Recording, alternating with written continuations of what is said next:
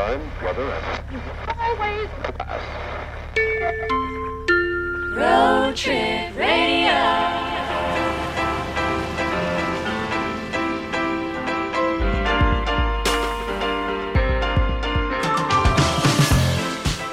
Welcome to Road Trip Radio, the station that's a celebration of the entire nation. We certainly hope that you're out there enjoying this wonderful country of ours by listening along with your kids or your parents or your cat or your plants. I'm Pat Kelly. And I'm Caitlin Howden. And on today's episode of Road Trip Radio, we are celebrating Canada's newest and largest territory, Nunavut. Get to know Nunavut. Nunavut came into existence in 1999 when it officially separated from the Northwest Territories, although it has actually existed for millions of years. Nunavut is Canada's largest region and makes up 20% of the country's landmass. That's 1/18 of the moon's surface. You can fit over 2,500 New York cities inside of it. So if you're caught between the moon and New York City, you're actually in Nunavut. Nunavut is the birthplace of such Canadian inventions as the dog sled, the kayak, the igloo, and the parka. So, if an American asks you if all Canadians live in igloos, you can thank Nunavut and the American education system. And that's a little bit about a place we call Nunavut. Also on today's show, we learn about the Arctic Winter Games with a man known as Johnny Awesome. We come face to face with polar bears. We're going to take another quiz. And as always, we will check in with our roving reporter, Peter Oldring, who is in Nunavut. We have no idea what he's planning on doing up there, but we'll find out. Peter, are you there? Yes, Pat, I have you, you have me, we have each other, but let's not touch on that now. The connection is crisp, and I am here in Nunavut enjoying what could be described as a spectacular day in the far north. Well, fantastic. So what are you planning on doing up there? Well, Pat, as you know, as well as many of our road trip listeners, Canada, the country, is one of the most uninhabited countries on Earth. There's vast swaths of the country where nobody actually lives. And so I thought it would be an interesting challenge to find here in Nunavut, perhaps the most uninhabited place in Canada. Yeah, but there are people that live in Nunavut, Peter. It's not totally uninhabited. Yes, of course, absolutely there are. But you have to remember, Nunavut is a very large territory. There are parts of this territory where, in fact, nobody lives. And it's my goal to get to some place where nobody lives to be in one of Canada's most uninhabited places. Okay, technically your challenge for today is to find nobody. That's right. Some place here where absolutely nobody is. Okay, well, it's a bit of a head-scratcher, Pete, but we'll leave you to that challenge, and we'll check in with you later in the show to find out how it is going, finding Canada's most uninhabited place. Absolutely, Pat. Didn't mean to drop that scrambled Rubik's Cube in your think tank, but hopefully by the next time we talk, you'll be able to have at least one solid side of color on that mixed-up cube. All right. Thanks, Peter. You just made it more confusing. All right. Good stuff.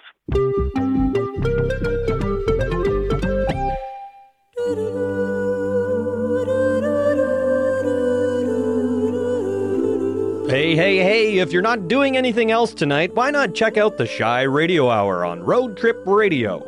Hey, How's it going? good. I was wondering if you wanted to maybe start our radio show? Now? If you're not busy. No, I'm into it. Yeah? Yeah, okay, cool. The Shy Radio Hour may take a while to get out of its shell. So, what do you want to talk about? Oh, me? I don't. Whatever you want to talk about is cool with me. But once the ice is broken, the hosts make awkward small talk like nobody's business. Pretty rainy today. It sure was. Yeah. Did you bring an umbrella? No. Oh. I brought two. Whoa. Their chemistry is undeniable. I like your glasses. Thanks. The topics are riveting. Hey, do you think plaid is a color? Yeah. Huh. And the hour just flies on by. Okay, so we are at our 14th minute of talking about Sorry, yarn. I hate to interrupt. I'm sorry. 13th minute. What? Yeah, it's just the 13th minute. Oh my God. Oh, okay. You're correct. I'm sorry. We are on our 13th minute. Now it's the 14th. Oh, well, look at that. We're back on track. It's the Shy Radio Hour on Road Trip Radio. Don't miss it, or do. Either way, it's happening.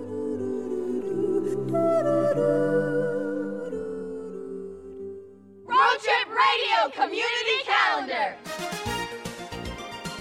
It's now time for the Nunavut Community Calendar, brought to you by these crazy kids. Yeah! A warning, only one of these events is real. It's up to you to decide which one it is.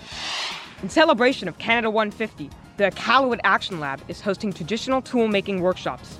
Question, do you need tools to make tools? Tomorrow is Hug a Shrub Day. Residents of Nunavut are encouraged to head out and hug their favorite shrub. In 2 weeks, it's the Festival of Gum, where you can taste bubble gums and minty gums and see how they pair with fine cheeses. And that's the Road Trip Radio Community Calendar, brought to you by these crazy community kids. Yeah! And now, in conversation.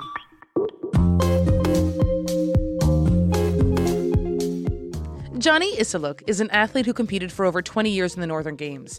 The Games are an important part of life in the North. They're played for fun and inspired by survival, and Johnny has won over 200 medals in the Games. He's also an advocate, actor, storyteller, drum dancer, and Canada's 150 ambassador from Nunavut. Johnny, tell us a little bit about what life is like in the North. It's very cool up there. And, a lot of it, we still live traditionally. So hunting is a big part of our culture because it's part of who we are. Once we stop doing it, it kind of takes part of our heart away, and also if I don't do it, it's like denying the very existence of my mother, my grandmother. It's a way of life. What would you say is one of your favorite things about living in the North?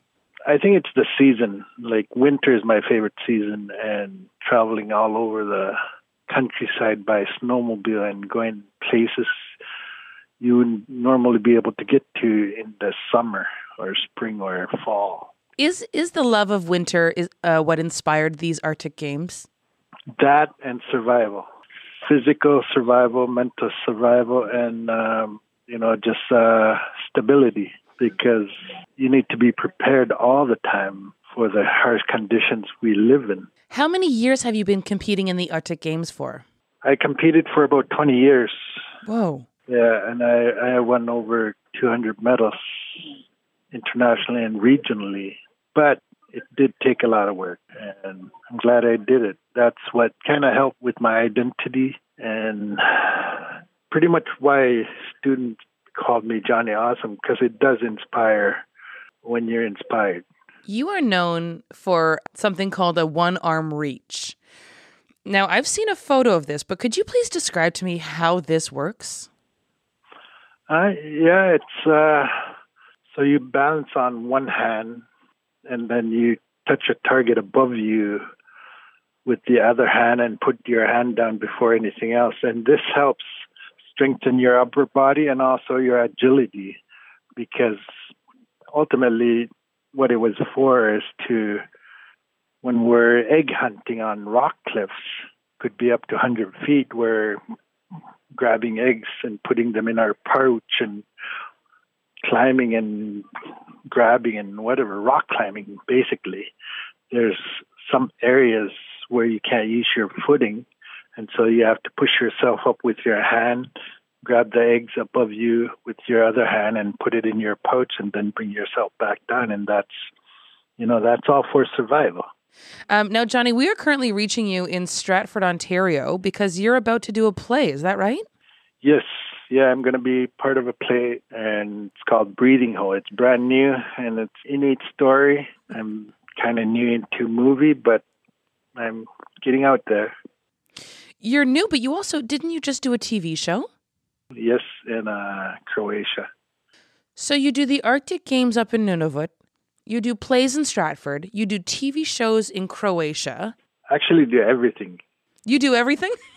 I do.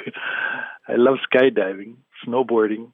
I don't limit myself because even if I don't do it 100%, I try to do anything that interests me and keeps me busy. Like I'm a poet, I'm a painter, and I keep myself busy as much as I could because I'm the only person who can limit myself, and I don't limit myself.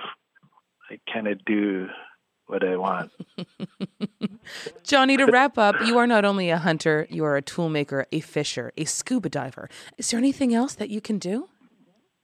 I could teach teachers, and that's what I'm going to do as soon as we're done talking. Well then, Johnny, we wish you all the best, and you are certainly an awesome man. Thank you so much. And you're very awesome too, Caitlin. Thank you very much.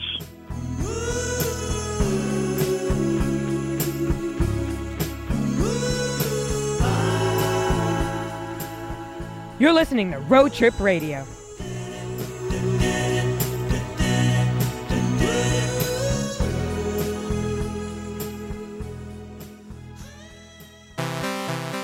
This is you doing quizzes on the open road with us, Sophia and Zoe. Whales, tall tales, spuds, and buds. Let's hit the road.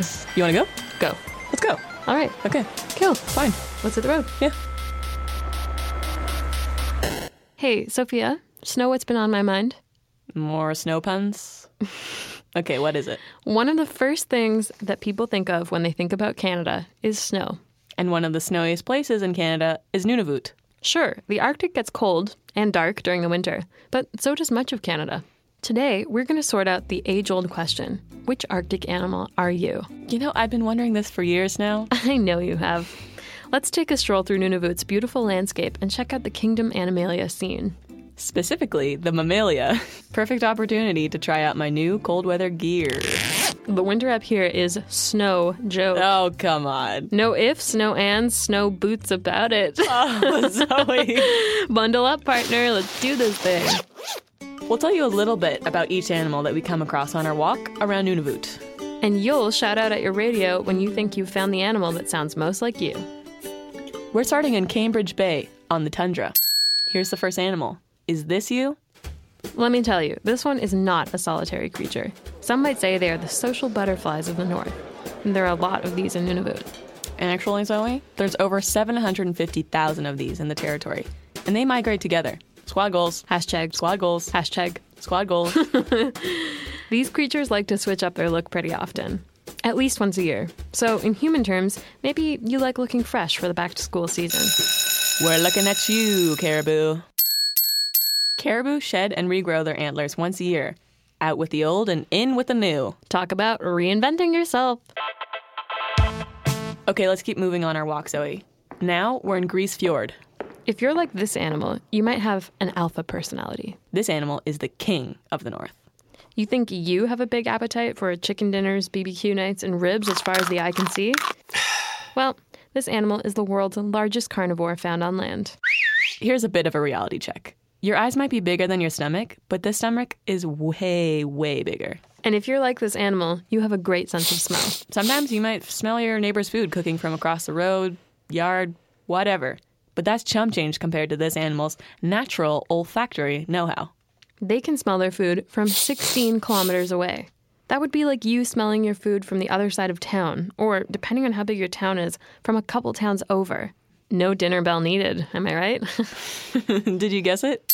It is a polar bear. These beauties can weigh up to 1,600 pounds when fully grown. And by the way, did you know a polar bear's fur isn't white, it's clear? And its skin is actually black. The more you know.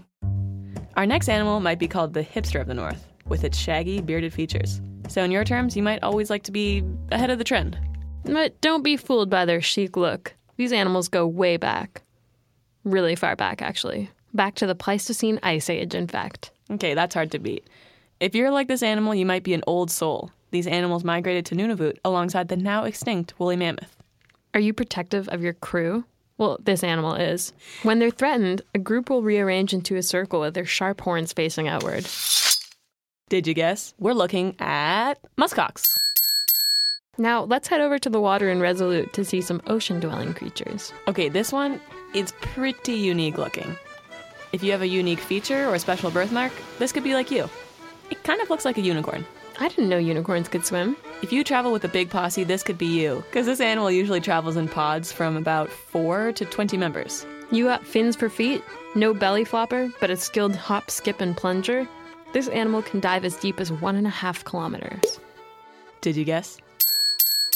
The narwhal is a unique-looking whale that lives in the Arctic waters year-round. Their long spiraled tusks look like unicorn horns and can be up to 3 meters long. If you like a good mystery, check this out. The purpose of the tusk remains a scientific mystery. Well, I guess we finally figured out the mystery. I'm definitely a narwhal. That explains a lot.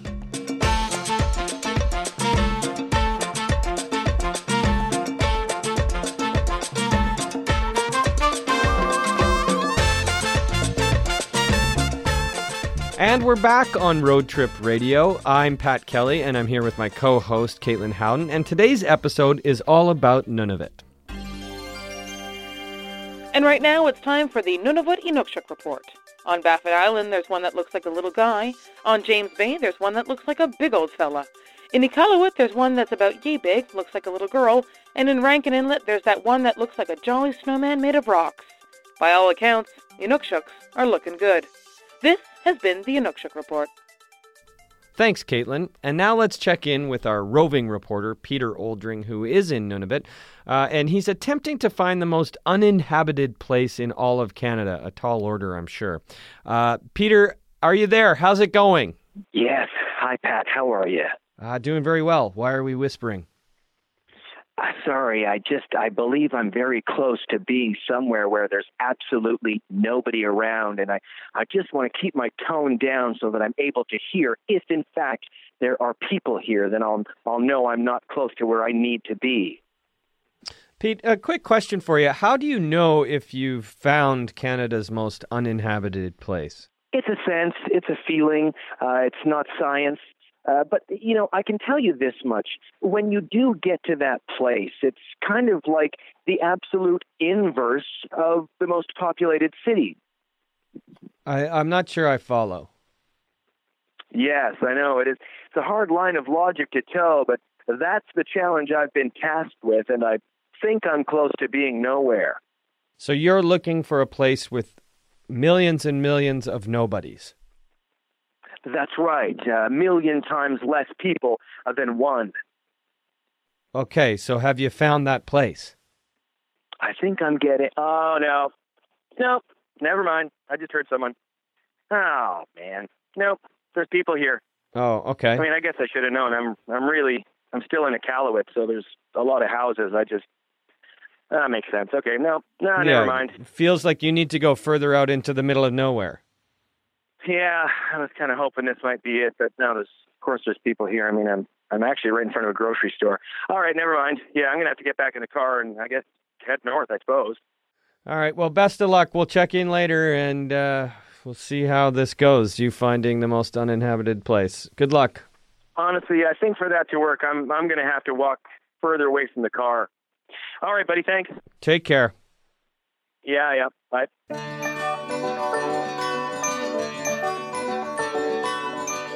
In Canada's newest territory, there are a lot of polar bears that can get very close to communities. The Inuit, meaning the people in their language, have some incredible stories of encounters with polar bears.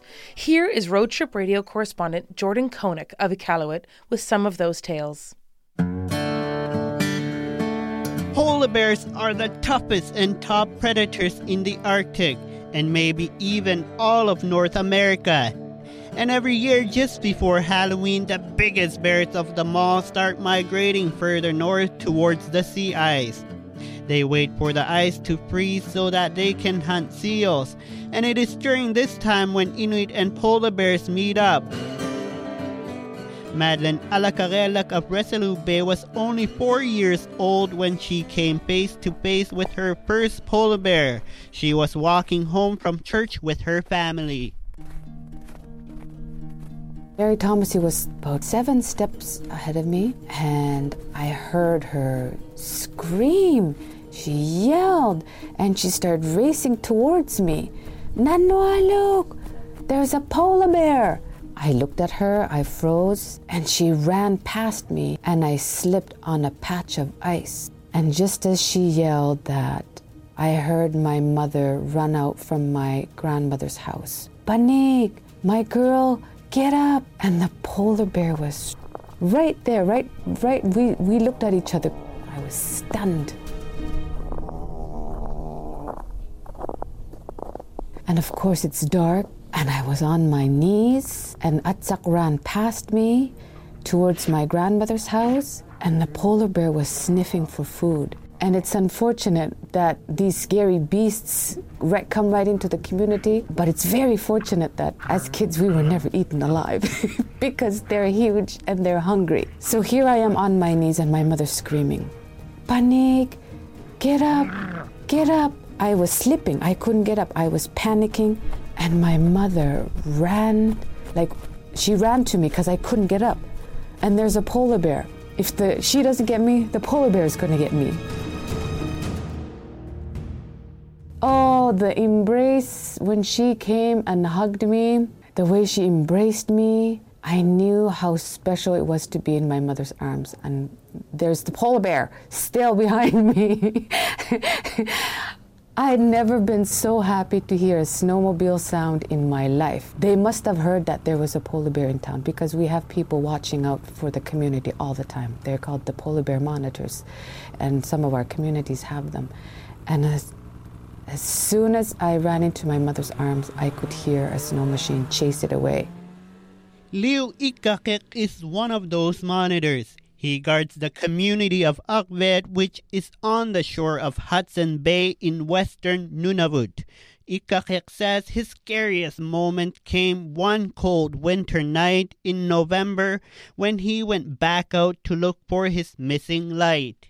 I spotted my spotlight. So I turned around and I had to go downhill, kind of like a slope. And that slope was really narrow, just enough for the skidoo to go on.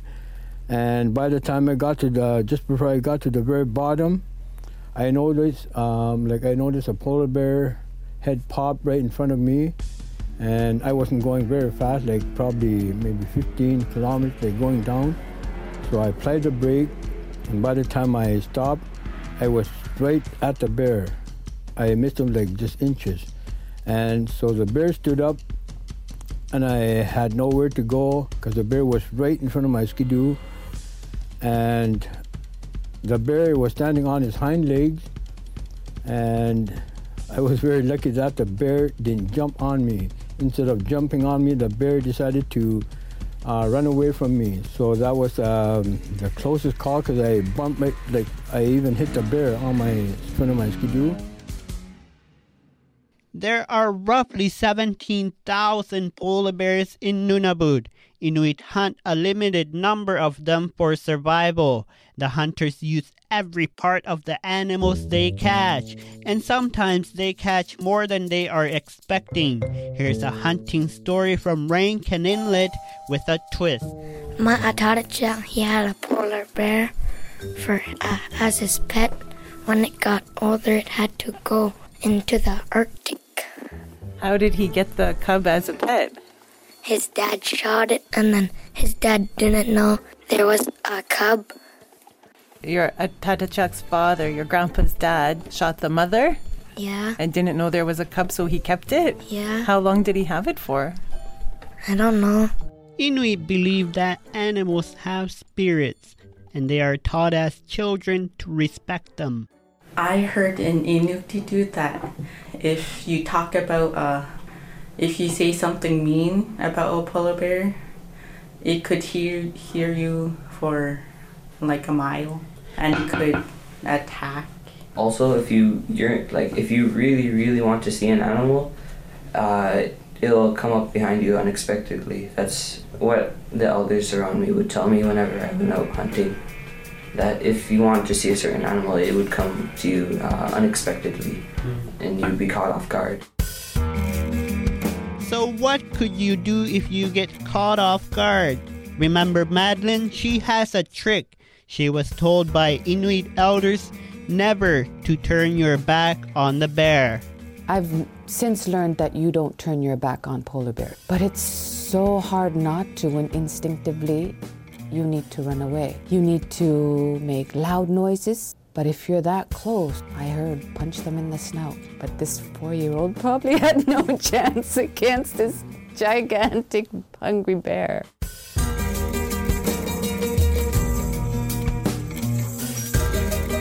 This is Jordan Cooney reporting from Iqaluit, Nunavut.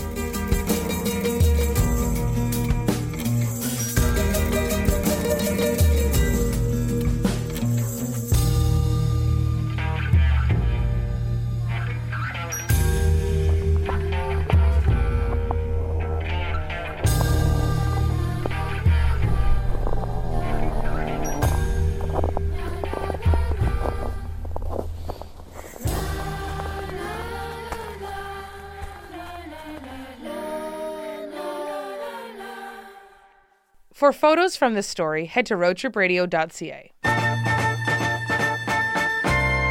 Road Trip Radio.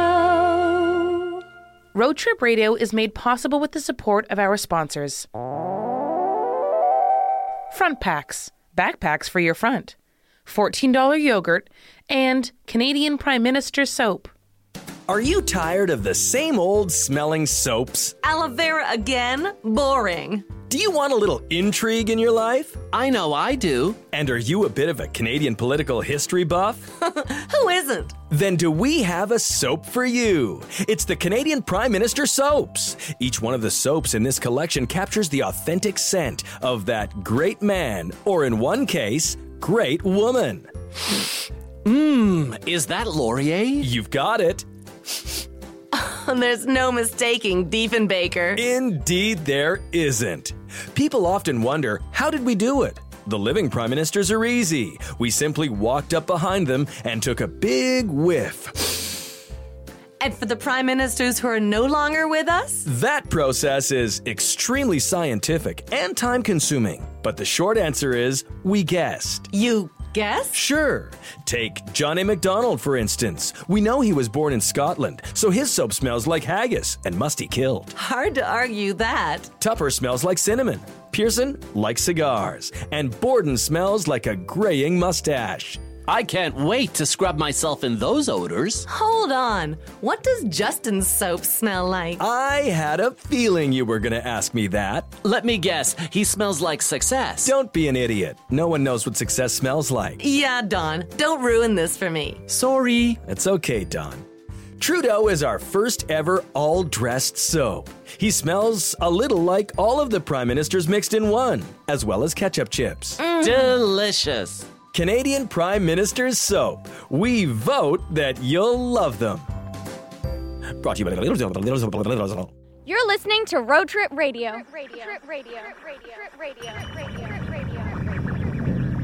What you are about to hear is true. These events occurred a few years ago in the Canadian wilderness. Some names have been changed to protect the innocent and the guilty. Last time on the Spaghetti Bandit. The bandit made a dramatic 2 a.m. getaway from the cabins of Mossy Point in his yellow kayak in a gale-force storm. No one knew if he was dead or alive. I'm Grant Lawrence, and this is the story of the Spaghetti Bandit. Chapter 8. The Sightings. As summer burst upon the Canadian wilderness, it had been a year since anyone had actually laid eyes on the Spaghetti Bandit. People started wondering if he was a ghost. Then, one night in July, a farmer was woken up by his dogs barking loudly at around 4 a.m. When the farmer shone his flashlight beam down onto his dock in the pale morning light, he saw a tall, thin figure with long black hair, scrambling to get into a yellow kayak. The Spaghetti Bandit was back. As summer progressed, the sightings became more frequent. Once, the owner of a local kayak touring company found the yellow kayak hidden in the logs along the shore near a trail that led to town. Another time, a boater reported seeing a long-haired, skinny man armed with a rifle along the shoreline near an ancient Aboriginal village site. The RCMP and Eric, that First Nations guardian who was involved in the stakeout, responded as quickly as they could. They followed his footprints up a trail and into the woods. Not knowing what they'd faced and hearing about a rifle, they drew their guns. The RCMP had their revolvers and Eric had a shotgun. The bandit was once again camped out where an old village site once stood, but he was nowhere to be found. It left Eric feeling both infuriated and eerie. How did the bandit know where First Nations sites were? It wasn't obvious. Most were hidden. Why was he here? They found a lean-to of sawed-off 4-inch rounders. On the forest floor, under the lean-to, was a blue, crumpled sleeping bag, and the rifle, and many of the supplies that the bandit had stolen over the summer, including a cache of canned food, most of which the RCMP seized. But once again, no sign of the bandit, even though Eric, tightly gripping his shotgun, again sensed that he was close. Late that summer, there was another report. This one, even more troubling. The Spaghetti Bandit was going bush.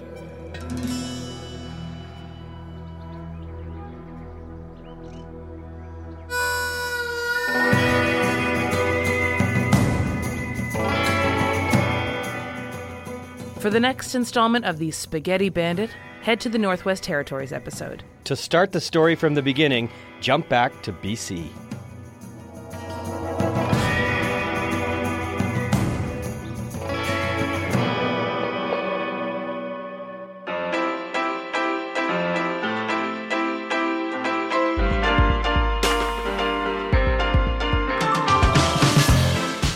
Well, we've just about run out of time here on another episode of Road Trip Radio, but before we go, I have just found out that Caitlin Howden, co-host extraordinaire, has been keeping a secret from us all day long, and that is that she can speak Inuktitut.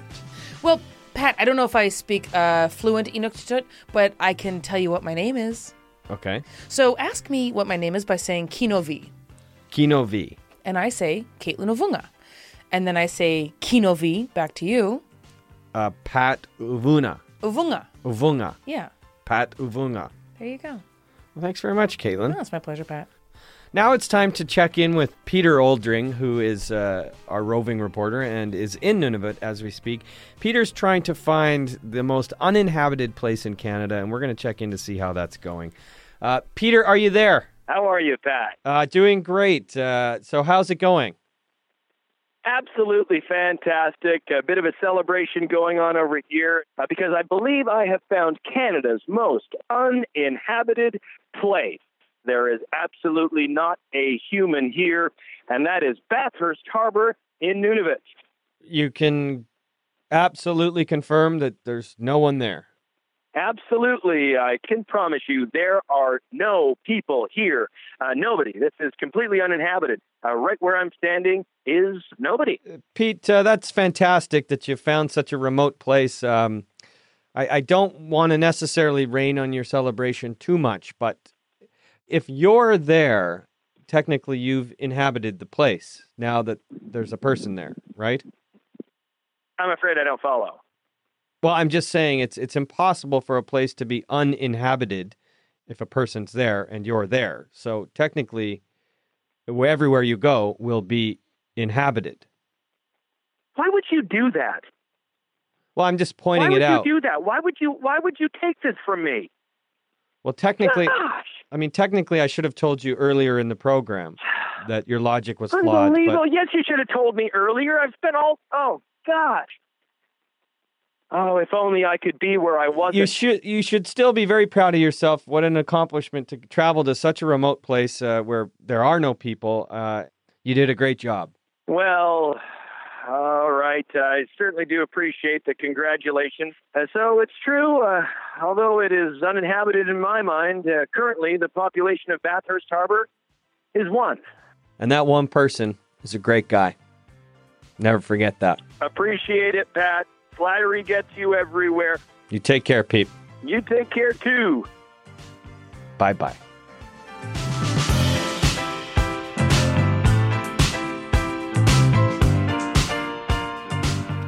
about all the time we have left for Road Trip Radio. Thanks for listening. We leave you today with the sounds of the majestic narwhal sharpening its long tusk. Take care, everybody. We'll see you soon. Bye.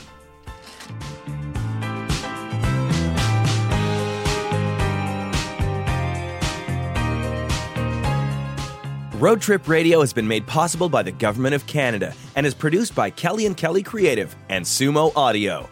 Research by Matt Masters, Janice Tufford, and Leslie Johnson.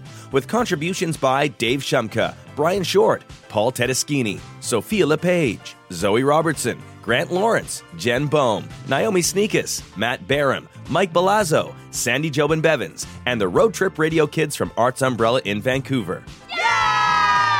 Keep listening to Road Trip Radio, broadcasting 24 hours a day.